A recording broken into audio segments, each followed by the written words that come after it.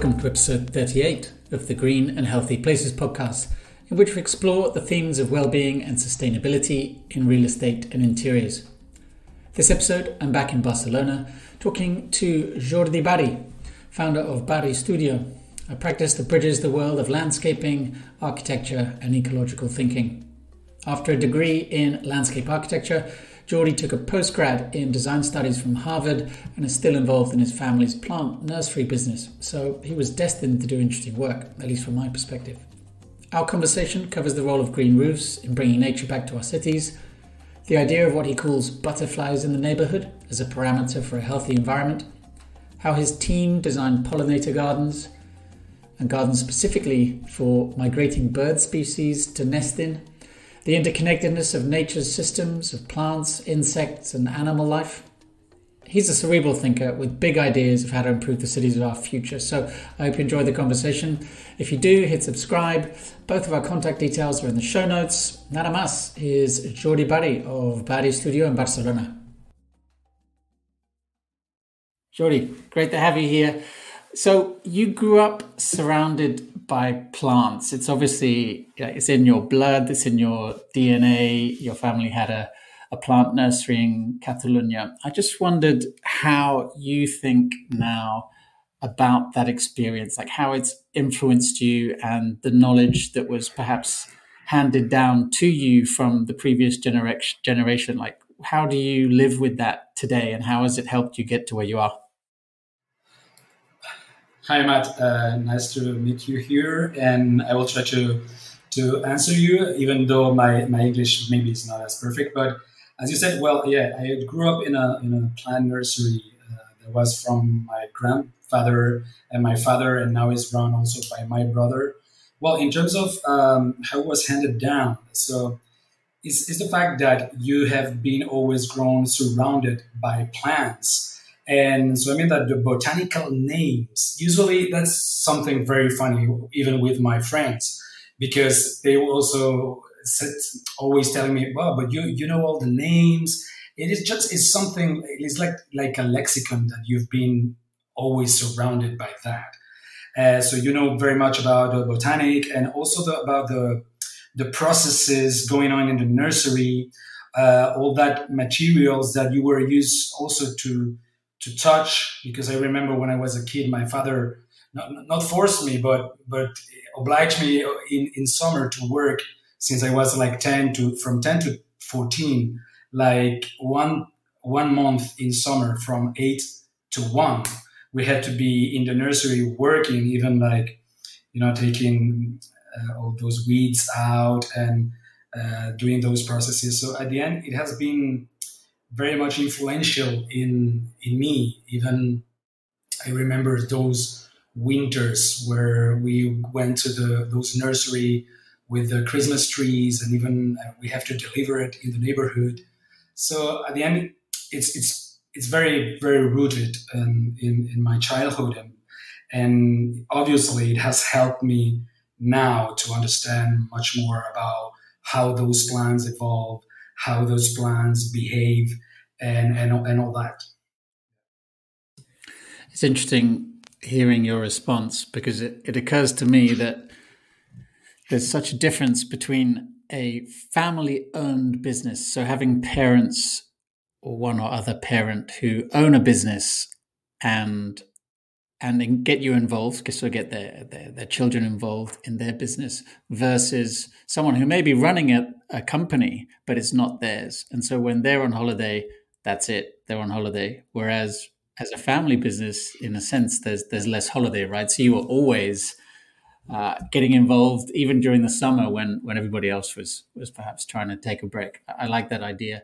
So clearly that's built into your heritage and how you grew up. And I'm really interested in how you've taken that and built upon it to create, in a way, like your particular style. And when I research the work that you're doing now, it's really clear that there is a lot of thinking behind the plant strategies that you put forward. There's clearly, and in addition to aesthetics, there's this functional side and sort of an ecological concept behind the proposals that you're putting forward. Could you talk to us a bit about that, about how you try to promote biodiversity, for example, via specific Mhm. combinations of plants, to almost Yeah. giving your projects a higher purpose beyond just sort of decorative landscaping? Yeah, well, at the end, what we are very much interested is, as you said, you pointed out that it's not just aesthetic, no? That usually like those shrubberies are much more concerned about when they bloom and what kind of color, of what kind of texture do you have. That obviously also that is also considered, but we are trying to be more now more focused and to go deep in understanding the relationships between those plants and those plants community and how they work together.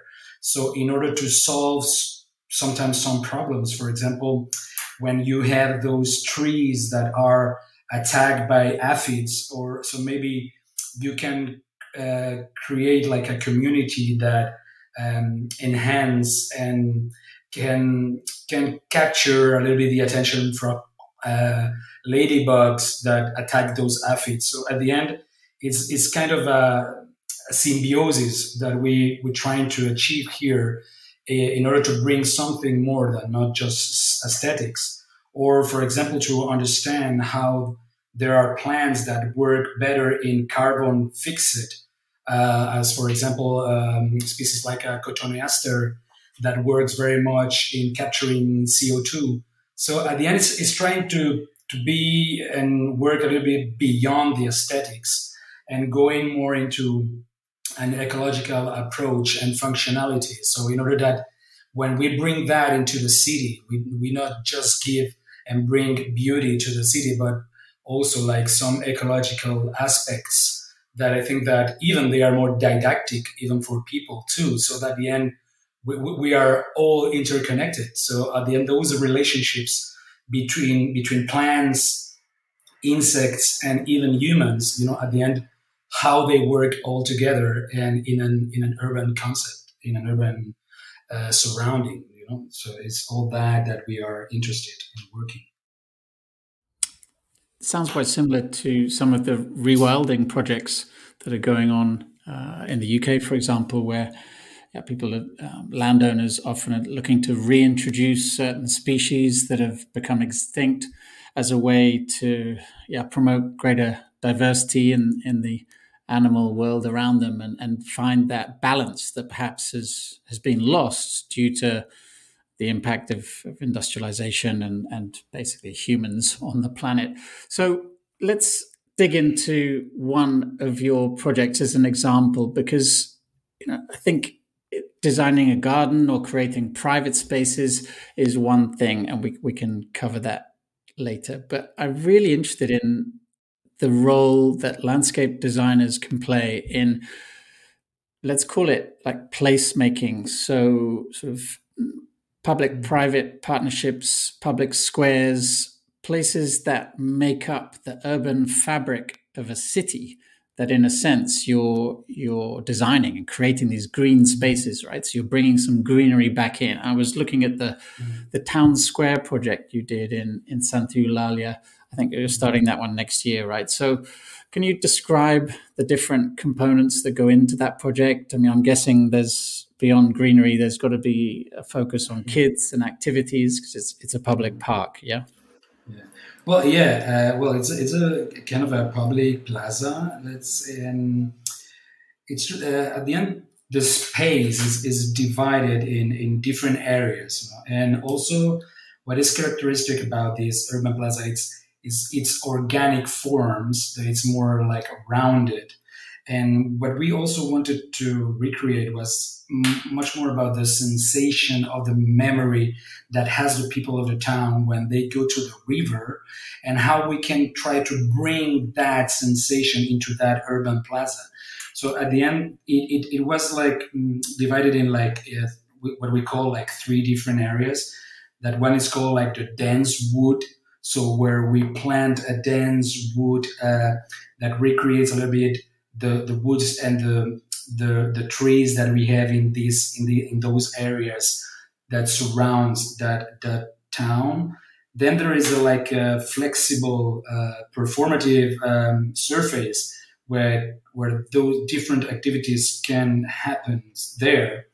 And also there is the kids area is always like almost like a must when you do like a park or plazas, because at the on the end they are the users, and so we have to bring. And also it's not just bringing the functionality of the playgrounds, but also a more didactic way also for them, so that they start to understand um, how to deal with nature there. So we usually those games that we plan for them are in that case done from Robinia wood, in order to, instead of plastic and all that materials.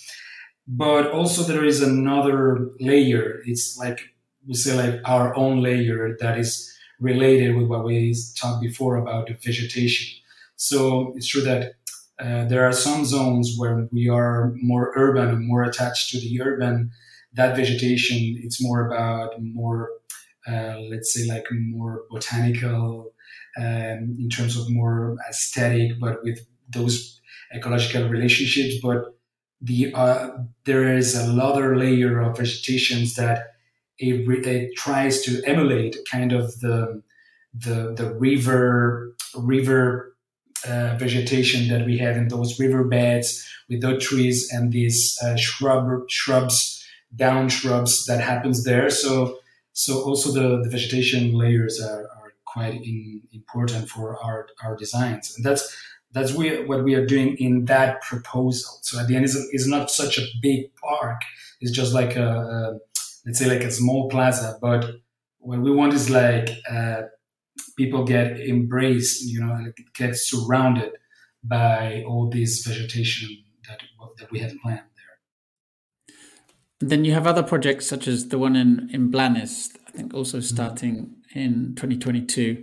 That they're like, what sort of techniques or strategies can you use to create a small hub, like a meeting place for the local community? Like how does landscaping connect with that bigger strategic concept of creating a meeting place for locals and promoting a sense of community for the people who live in that area?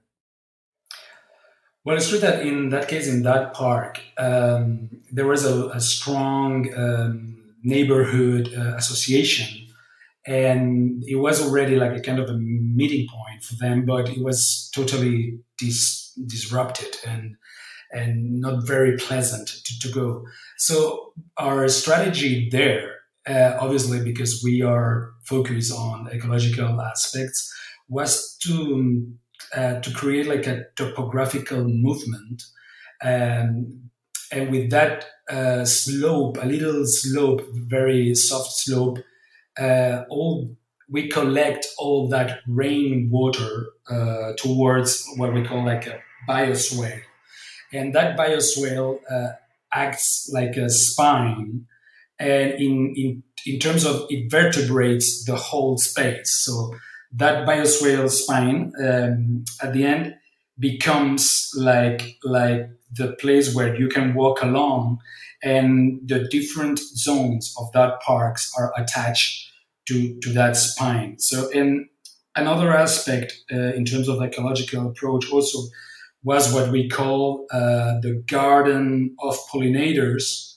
And at the end, this garden also like this lush planting with diversity of plants also holds and allows the insects to pollinize, pollinate. I don't know how you say that, but uh, in terms also we plant some hotel for insects, and all this also with a little construction, like a little, let's say, like a social building where all the community can gather, and at the end they can do activities related with that pollinators gardens there, or according to the nature that we are bringing there, or according to that irrigation system and all that spine. So at the end, it becomes a ludic and ecological park. And obviously, if you do that in the two ways, like in a more aesthetic and beauty, but also like a more performative and ecologically functional, I think that this makes that people wants to go there. And at the end, we have seen now in the pandemic that parks have become like a very important place, even for healing minds and for the health of the people. So I think that by combining these two aspects, like the beauty and the ecological, as we always try to do, people will be pleased to gather there and enjoy the park. I think that's where what you do starts to overlap with what I do in terms of creating green indoor spaces, but really a lot of the same concepts are the same about, yeah, giving people access to nature, even perhaps in an indoor environment if there's no Barri Studio Design park around the corner. But you've written also, I know, about the concept of butterflies in the neighborhood, or perhaps like trying to bring Mhm. butterflies back to the neighborhood, just in terms of the insects that plants can attract. I mean, we do hear stories of small insects that have been attracted back into central London. I think it was on the rooftop of a Japanese bank-owned building in London a few months ago. That there was an amazing story of a particular plant that had attracted certain insects back into the center of the city. That it was just completely unexpected, but a very positive sign. From your perspective, like what are we looking out for? Like what are signs of progress in terms of nature slowly being invited back in to cohabit with us in city centers? How is your concept of butterflies in the neighborhood? How does it relate to that? Well, at the end, it's true that when we say butterflies in the neighborhood is our goal. It's what we would like to see, even in a city. And if we start to see them, it means that we are recovering, and the nature there and those let's say like those vegetation communities are working well in, and it's like a kind of biodiversity parameter of the good quality of the environment. So obviously, at the end, is like trying to recover all those lost areas that we have in the city that can be like a place where this nature bring it's brought back. So, and that can happen very much into the roofs. Here in Barcelona, there are many projects now that are concerned with the green roofs, but not just as it was before. Maybe that it was just like a green roof in order to a climate or an insulation aspect, but much more like to bring nature back. So if we bring all those insects back, all those plants back, is what I said before. At the end, it's like trying to have a better balance between human beings and nature, animals, and insects. And at the end, everything is related and everything is more rich. And it's, for example, when you have in the city those street plantings or street beds that are just planted with one species, that doesn't bring diversity. So at the end, if you plant a diversity of species, then it brings other other communities there, and that brings life. So at the end, we have to force, or we have to lay the substract in order that this magic of those communities happens there. And I think that is all what we are trying to do here in the studio, and what we think that cities should bring. At the end, they should bring nature, but not just like a green thing, but much more about an ecological thing. So that's what we when we call butterflies in the neighborhood is what we would like to see when we open the doors of our houses. We would like to see butterflies and birds and even insects, ladybugs, all that people, all those animals that interact with us. So that means like we are in a healthy environment. I know you're interested in what's been done in Asia as well in that sense. So if we take a step back and sort of look at the regions and how different regions deal with this in a different way. Obviously, we're talking from effectively a Mediterranean location, a Mediterranean climate. But in terms of Asia, have you seen? I mean, Singapore obviously being sort of the leading example, but I'm sure there are many others. Are there things, lessons that can be learned in that sense from what's been done in Asia, or are there no universal principles? Is it very specific to each region according to whether it's tropical or dry, hot or cold? Yeah. Well, obviously, every region has their own problems and their own different strategies to be tackled. But in it's true that in Asia, and when we're talking about with the concept about sponge cities or porous cities, it's a way to confront the climate change that everybody now is it's in vogue and we are talking, and it's obviously a major concern for all humankind. But the way that they have done that there is obviously probably the opposite than in the Mediterranean. There in Asia, there are a lot of floods. So at the end, instead of using the way to plan the cities in a more engineering way, that it was okay, everything should be channelized, like concrete channels in order to avoid the water flood from one place. So landscape architects can bring another vision, and that is why it's so important in terms of a major role in transforming the cities, because the way to approach to those problems are totally different than the engineers.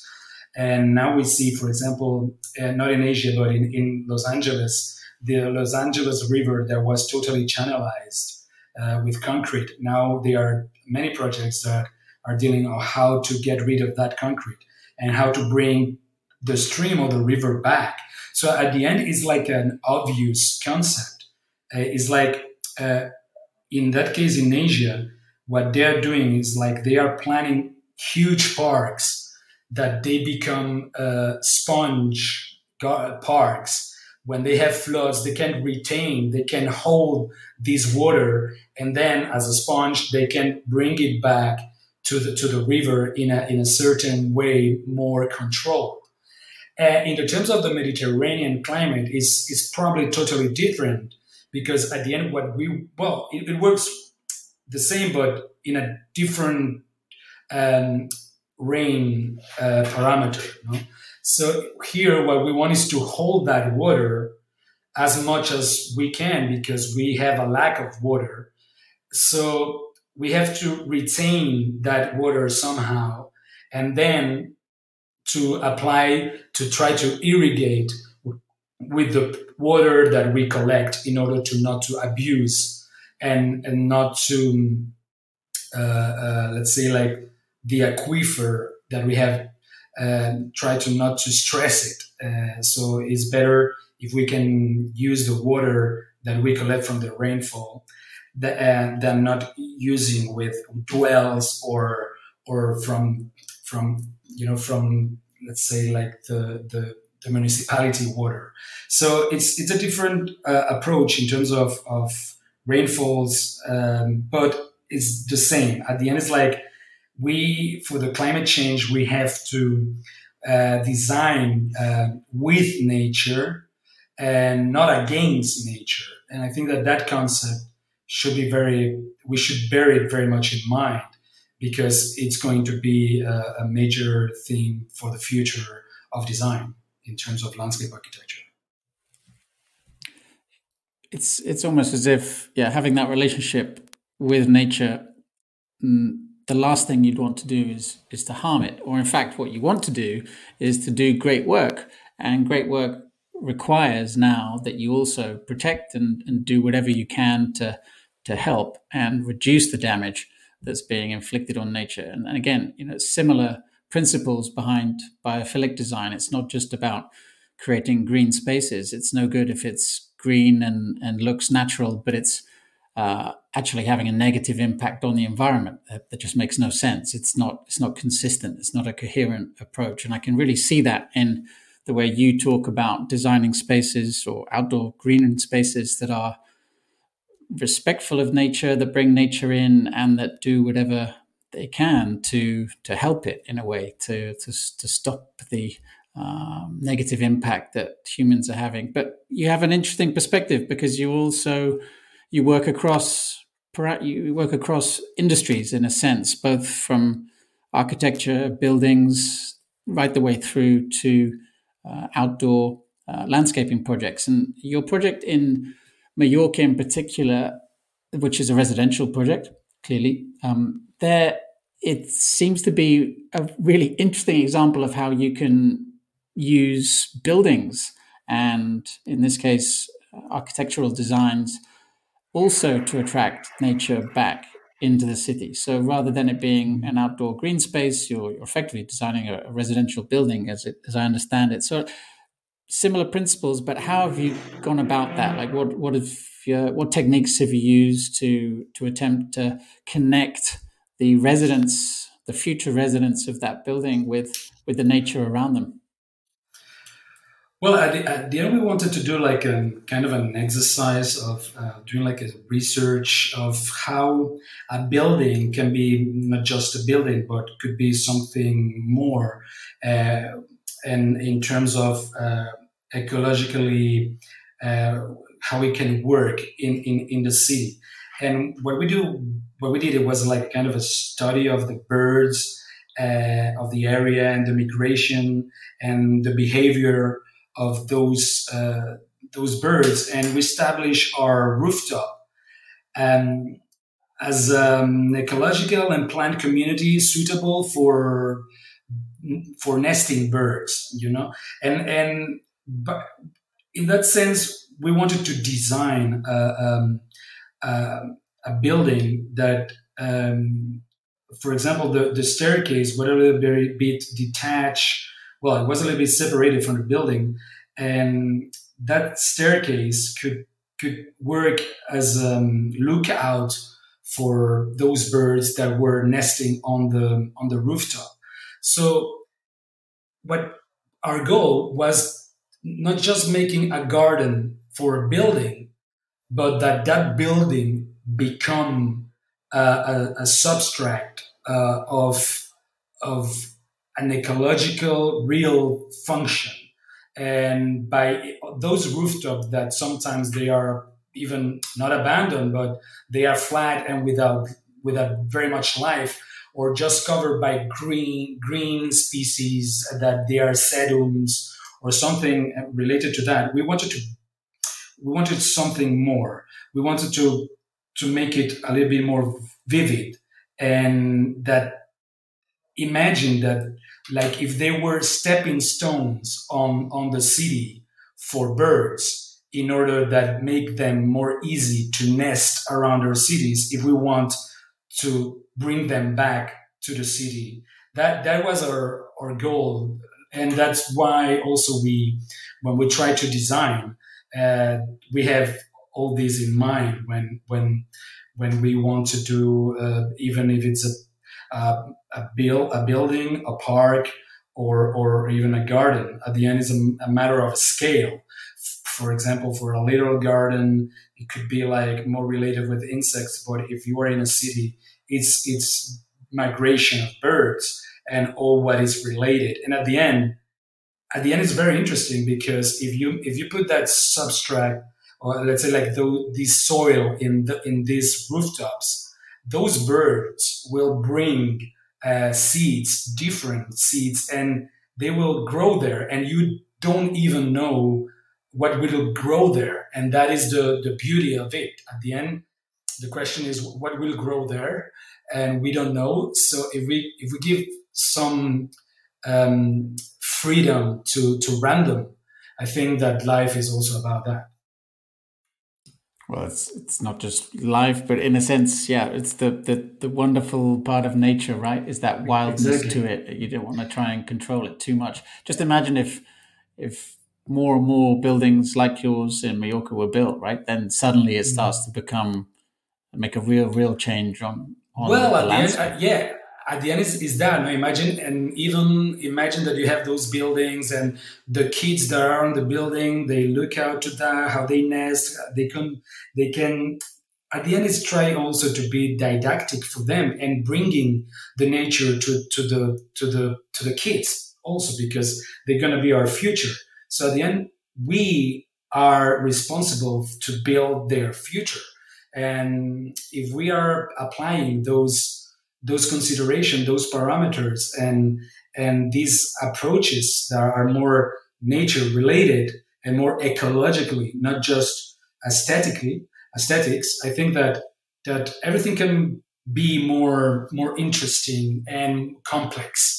And I think that at the end is what is life about: complex, vivid, random, freedom, diversity. All this it becomes a little bit more even funny. It's what we call also there is something in the studio that we always talk, as you said before. You mentioned like butterflies in the neighborhood, but also uh, things should be ecologically funky because at the end this is what I don't know we consider that is more, let's say, like more more pleasant and more funny, and it's like a kind of a divertimento for us when we plan and when we Not too perfect, in other words. design. Exactly. At the end, like those French gardens that they just do the topiary and the manicured of and controlled. That was because it was a relation between the power and the control of nature. What we want is to bring back like this lousy and this uncontrolled nature that I think at the end is better for the soul. I love it. That's There's so much behind what you do, and I think that was what I wanted to try and get out from this conversation. I appreciate it. Thank you for sharing your thoughts and all the deep insight and knowledge that goes into doing what you do. We'll link to barrystudio.com. That's with two R's. Are you, in terms of social media, where are you most active at the moment? Well, probably we are very engaged in Instagram because at the end, it's true that when we want to publish what we are doing, also the image becomes very important. And Instagram maybe is like the media that works better for us. So you can see us there, and we also we post pictures, but we also post drawings. So we post many things there, and I think that is the best way to approach to us. Awesome. Muchas gracias, man. Mm.